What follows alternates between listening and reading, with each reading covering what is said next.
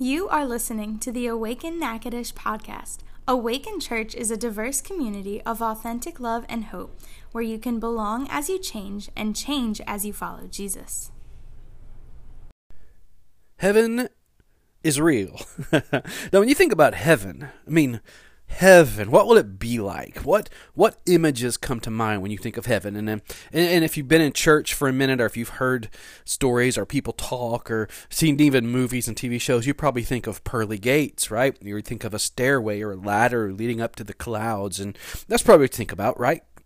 Clouds and streets that are gold, and maybe you have a mansion for a house, and you have all these images that come to mind with heaven. Well, today we're continuing our Revelation series. We're calling Living in the Apocalypse, and remember that apocalypse means revealed. It means full disclosure, not end of the world. So the apocalypse of John, who is the writer of this, the apocalypse is the revelation or the full disclosure of God's plan for us. And the purpose of this letter that we call Revelation is to reveal who Jesus truly is and to encourage followers of Jesus to persevere through the struggle. And maybe you know what it's like to struggle. I know I certainly do. Well, today we're going to be in Revelations 4 and 5. 2 chapters again this week, yes. And hang on. Here's what I want you to do. I want you to listen as I read the words of these 2 chapters. Just listen. Get your Bible and open it up and get ready to look as we dig deeper in just a few minutes. But first of all, before you read along with me, I want you to just listen and try to picture the scene. Now, if you're listening to the sermon podcast while you're driving or doing something else, do it safely. Don't just close your eyes and do that. But if you can, just try to picture this scene.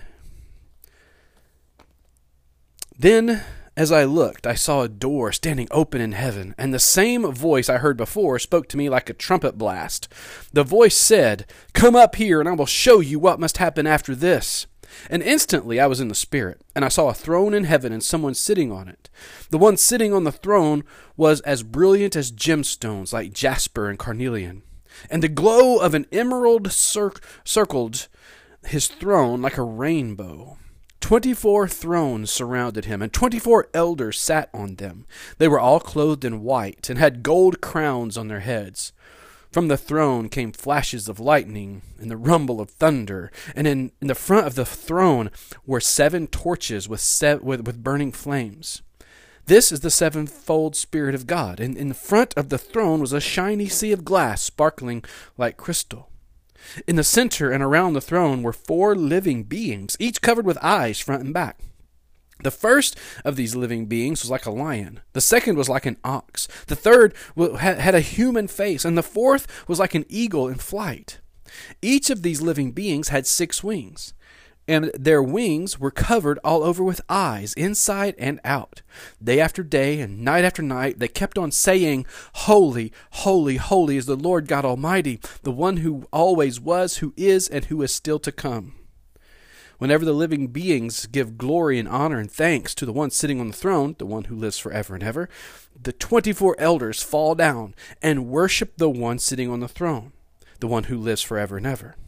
And they lay their crowns before the throne and say, "You are worthy, O Lord our God, to receive glory and honor and power, for you created all things and they exist because you created what you pleased." And then I saw a scroll in the right hand of the one who is sitting on the throne. There was writing on the outside, the inside and the outside of the scroll, and it was sealed with 7 seals. And I saw a strong angel who shouted with a loud voice, "Who is worthy to break the seals on the scroll and open it?" But no one in heaven or earth or under the earth was able to open the scroll and read it. Then I began to weep bitterly because no one was found worthy to open the scroll and read it. But one of the 24 elders said to me, "Stop weeping. Look, the Lion of the tribe of Judah, the heir to David's throne, has won the victory. He is worthy to open the scroll and its 7 seals." Then I saw a lamb that looked as if it had been slaughtered, and it is now standing between the throne and the 4 living beings and among the 24 elders. He had 7 horns and 7 eyes, which represent the sevenfold Spirit of God that is sent out into every part of the earth. He stepped forward and took the scroll from the right hand of the one sitting on the throne. And when he took the scroll, the 4 living beings and the 24 elders fell down before the Lamb. Each one had a harp, and they had gold bowls filled with incense, which are the prayers of God's people. And they sang a new song with these words: "You are worthy to take the scroll and break its seals and open it. For you were slaughtered, and your blood has ransomed people for God, from every tribe and language and people and nation. And you have caused them to become a kingdom of priests for our God, and they will reign on the earth." Then I looked again, and I heard the voices of thousands and millions of angels around the throne, and all the living beings and the elders, and they sang in a mighty chorus, "Worthy is the Lamb who was slaughtered, to receive power and riches and wisdom and strength and honor and glory and blessing." And then I heard every creature in heaven and on earth and under the earth and in the sea, and they sang, "Blessing and honor and glory and power belong to the one sitting on the throne and to the Lamb forever and ever." And the 4 living beings said, "Amen." And the 24 elders fell down and worshipped the Lamb. What a scene. Heaven. It's a worship scene in heaven. And here's our big idea as we dig in to what can we learn from this? How can we grow? How can we become more like Jesus from this? Here it is. The big idea. Heaven is more than a future destination. Heaven is a present reality of hope. Okay? Heaven is more than a future destination. Heaven is a present reality of hope. And there's a few thoughts about heaven and how heaven is real that I want to kind of sit in for a few minutes on each one. And the first one is this. We have to enter in through the door. Heaven is a present reality of hope, but we have to enter in through the door. He says in verse 1 of chapter 4, "I saw a door standing open in heaven, and a voice like a trumpet blast." Now the expression "a door standing open in heaven" reveals that the unseen realm of God is deeply involved with the affairs of our visible reality. It's like the spiritual reality, the things that God's doing that we can't really see. Well, it's very involved in the things we can see. And a door grants entrance to a different perspective, right? So Jesus is our door. Our door is Jesus, an entrance into the spiritual perspective. Jesus said of himself in John 10:9, "I am the gate." The gate is a door. "I am the gate. Those who come in through me will be saved. Wherever they go, they will find green pastures." So then the voice of Jesus sounds like a trumpet blast. And keeping in mind that the original readers of this letter had a deep relationship with what we call the Old Testament, the Torah, the prophets, the teachings, they would understand that the trumpet blast is a call to action or a call to worship. That is they see trumpet blast in the letter. They hear trumpet blast from this vision, and they know this is a call to action or a call to worship because God, the supreme judge, is present and has something to say. Now, trumpets in Scripture most often announce the impending presence of God to bring a judgment, to judge. And it says here in verse 4, 24 thrones surrounded the one sitting on the ultimate throne. Then 24 elders sat on them. They were clothed in white and had gold crowns on their head. So the 24 elders, they actually represent the redeemed of both covenants. See, this the old covenant, the first covenant, of those who are born into the family of Jacob, all those who have put their faith in Jesus from this covenant. And the new were those reborn to the family of God through Jesus. So this is us. This is we are the redeemed of the covenant of Jesus. Now, the thrones represent positions of influence. And we must recognize that we are called to be a major influence in our culture. Ephesians 2:6 says he raises us from the dead along with Christ. He does this now. He raised us from the dead along with Christ, and we are seated with him in the heavenly realms. All because of we are one with Christ Jesus. And so God can always point to us as examples of the incredible wealth of his favor and kindness toward us, as shown in all he has done for us through Christ Jesus.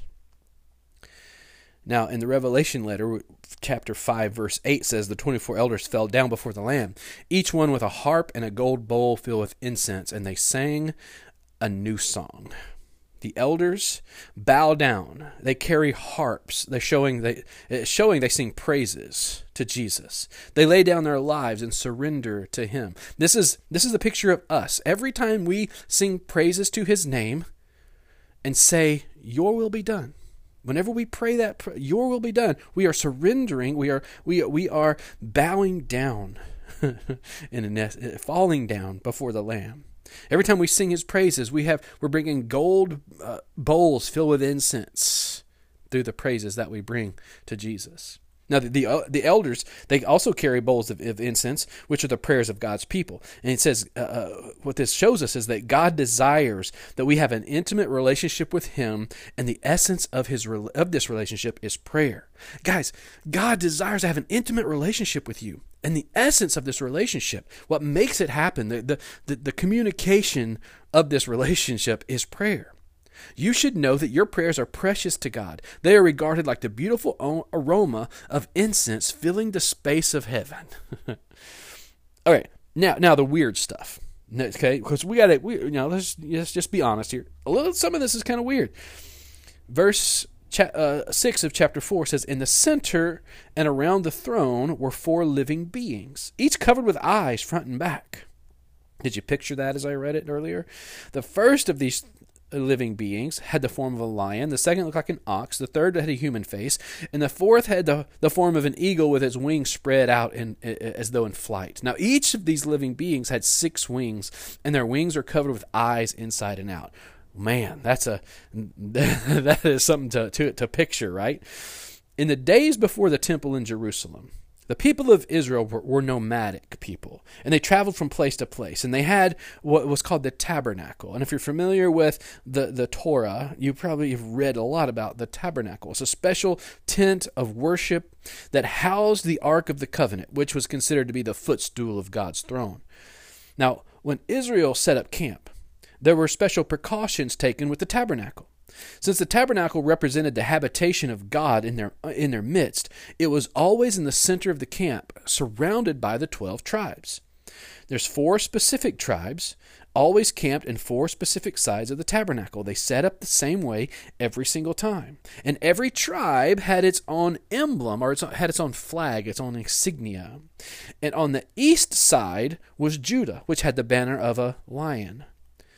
Ephraim was on the west side of the tabernacle with the banner of an ox. Reuben was on the south side with the banner of a man, a human. And Dan was the tribe on the north side of the tabernacle with their emblem being an eagle. There's this reference here as being, those who were redeemed come around and find in the very center of their midst Jesus. See, the significance of the 4 creatures is they represent all creation. That's what the four creatures represent. There's all creation reflecting God's character. The lion is a symbol of majesty. A lion is considered the king of beasts, right? God's character. The ox is a symbol of servanthood. An ox is used for work. An ox is brought for sacrifice. It serves by being a sacrifice. Man, God, Jesus is ultimately. He said even of himself, he came to serve, not be served. Man or humanity represents intellect, free will, having a conscience. These are all part of God's character, and this is part of how we are, as a part of all creation, reflect that. And the eagle. The eagle represents power. It has been an ancient and even today a symbol of sovereignty and supremacy. See, this is all creation reflecting the character of God. Probably more details we could get into here, but let's move on because there's an event that's going to set up here. It sets the tone for the rest of our series of Revelation. And it's this worship scene in heaven. And actually, this is a way we can reflect this in our worship of Jesus when we come together corporately, but also in our own lives. And at the center of this is Jesus, because here's the thought. Jesus alone is worthy of worship. In verse 1 of chapter 5, he writes, "I saw a scroll in the right hand of the one sitting on the throne." This scroll is a judgment. That's what the scroll is. It's a judgment. And it's setting up the stage for the visions John is going to describe through the rest of Revelation, or at least the next 14 chapters, which we're going to get into next week. See, John weeps because the scroll is sealed with 7 seals. And there seems to be no one worthy to break the seals and to reveal the word of the Lord. Like there's no one worthy to reveal the word of the Lord here. Then one of the 24 elders says, look at the Lion of Judah, the heir to David's throne has won the victory and he's worthy. And then in verse 6, he says, then I saw a lamb that looked as if it had been slaughtered. And the Lamb took the scroll from the one sitting on the throne, and the entire kingdom worshipped and praised the Lamb. The Lion and the Lamb are the same. Jesus is the Lion and the Lamb, one and the same. And it says it has, the number 7 comes into play here. The number 7 symbolizes wholeness and completeness. And we have to keep reminding ourselves, this is highly symbolic. This entire letter. There's some reality going on in the world at this time it's written in, but this is highly symbolic. And when you see the number 7 here, you got to remember that 7 symbolizes wholeness or completeness. Now the lamb has 7 horns. That means it's all powerful because a horn represents power. 7 has the lamb has 7 eyes. That means he's all seeing. There's that sevenfold spirit that we've kind of had a repetition of all the way through Revelation. And that means that's fully the life-giving God. 7 means complete and whole. And the sevenfold spirit means fully. Jesus is fully the life-giving God. He is full, the full Spirit of God. Now, chapter 5 continues in verse 9 and 10 says there's this song expressing there's 3 reasons why the Lamb is worthy. First of all, the Lamb is worthy because he was slain. He's worthy because he was slain. He was killed. He was slaughtered. And this is a historical fact. Jesus was crucified.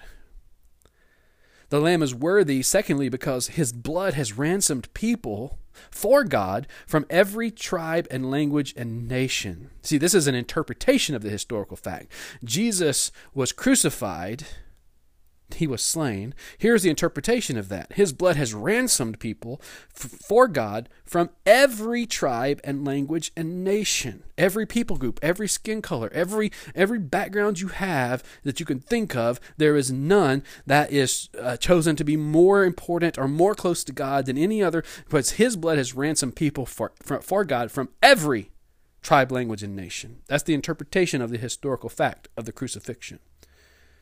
And then it says he made them a kingdom of priests for our God, and they are reigning on the earth. We covered this in chapter 1, that this is the result of the historical fact, the result of the crucifixion, the result of his blood ransoming us for God. He has made us a kingdom of priests, and they are reigning on the earth.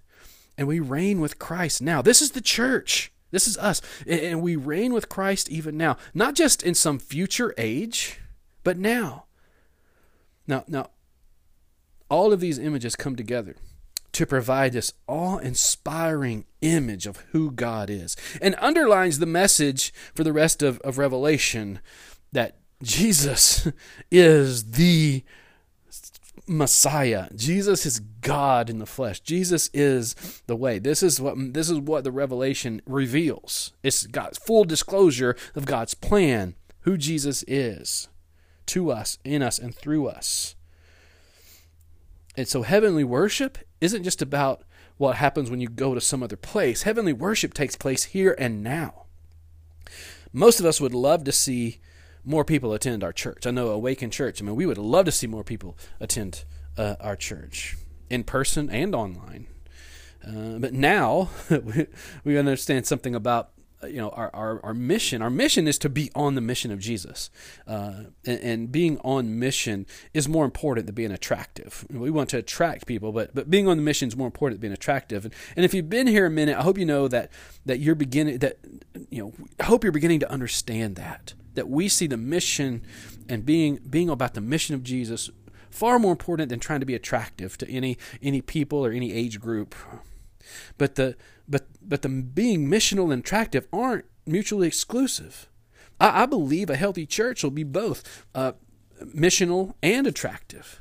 See, church growth research is out there, and it's kind of taken all kinds of turns over the last year, but the research has identified an attitude of praise as one of the most common factors for healthy growing churches. People are attracted to a positive atmosphere. They have enough negativity in their daily lives. Can you hear me? Can you feel me?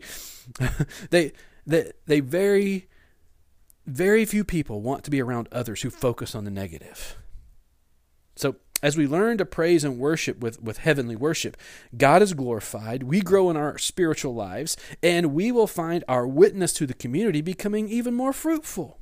So this is not a formula, like if you do A plus B times C, then God will be happy. But there are elements of corporate worship in these 2 chapters that we should employ when we gather, and also do this privately. One is to enter into the presence of God. Enter into his presence.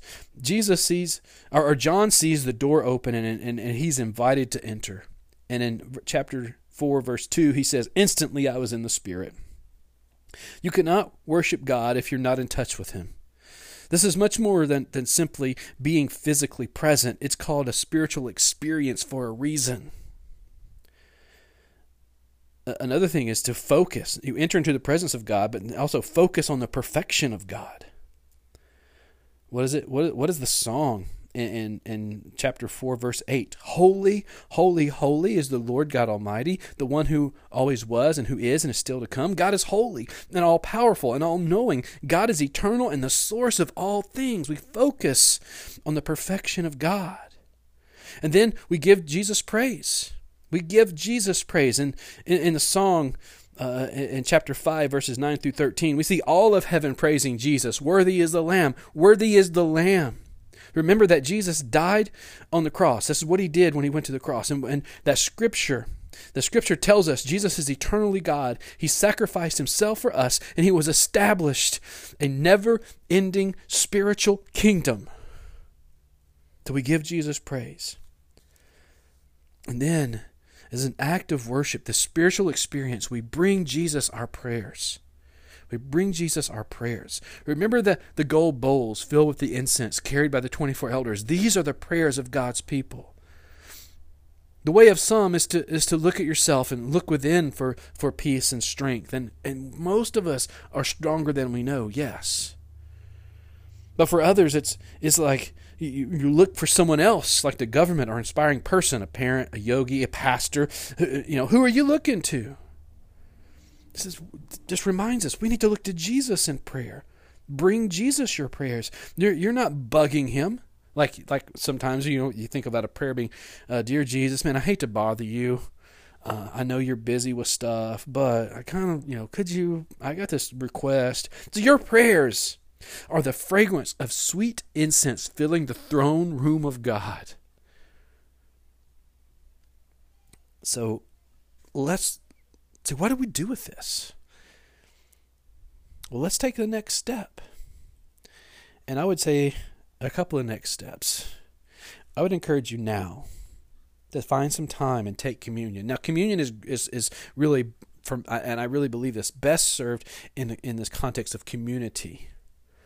But there are also many times where I have drawn so close to God and been able to enter the presence of God, focus on the perfection of God, give Jesus praise, and bring Jesus my prayers by taking communion in a very intimate time, just myself. Take communion. Enter into the presence of God. Focus on his holiness and awesomeness. Praise Jesus for the cross and the resurrection, his body and his blood. And spend as much time in prayer as you want. Just make it like there's nothing else on my agenda right now. I'm just going to go. I'm going to take communion. I'm going to focus on the crucifixion, the resurrection, what taking these elements mean. And I'm just going to sit in this space of prayer for a while. Take that step. And I would love for you to take another step. Take this step and prepare yourself for our time together next week. And over this next week, read Revelations chapter 6 through 19. This is where, when people talk about the crazy stuff of Revelations, these 14 chapters, chapters 6 through 19, that really have a lot of this stuff in it. And so we have to keep reminding ourselves as we read through this section of Revelation what it's ultimately about. It's the revelation of Jesus. Full disclosure, God's plan is Jesus. And he wants to encourage his followers to keep persevering through the struggle. Lord, we thank you for this ancient letter, which has at times been confusing, and we still can confess to you, Lord. It kind of is still in some ways. But Lord, we pray you would help us to not be confused. That this letter is not just an ancient letter, but it's timely for us today. It is the word of life, if we understand that you're saying to us that in Jesus we have life and we have hope. That even in the midst of the struggle, we can persevere, that you have given us what we need. That Jesus, you are the lion. You are the symbol of strength and majesty. And you're also the lamb which was slain, the humble sacrifice. You're both and you are worthy. We are worthy. Lord, we look forward to digging deeper and having our understanding in you as we look at the seals that we just read about, 7 seals. They're going to be opened, and we're going to be able to celebrate the glorious arrival of the kingdom of God in our midst. For you have made us a kingdom of priests. Now, God, as you equip us, empower us, and release us, may we live as kingdom of priests. We love you. In Jesus' name we pray. Amen. Thank you for listening to the Awaken Natchitoches podcast. It's our hope that you have been encouraged by today's message. Find out more about Awaken Church at awakenla.church or find us on Twitter, Instagram, and Facebook at Awaken Church LA.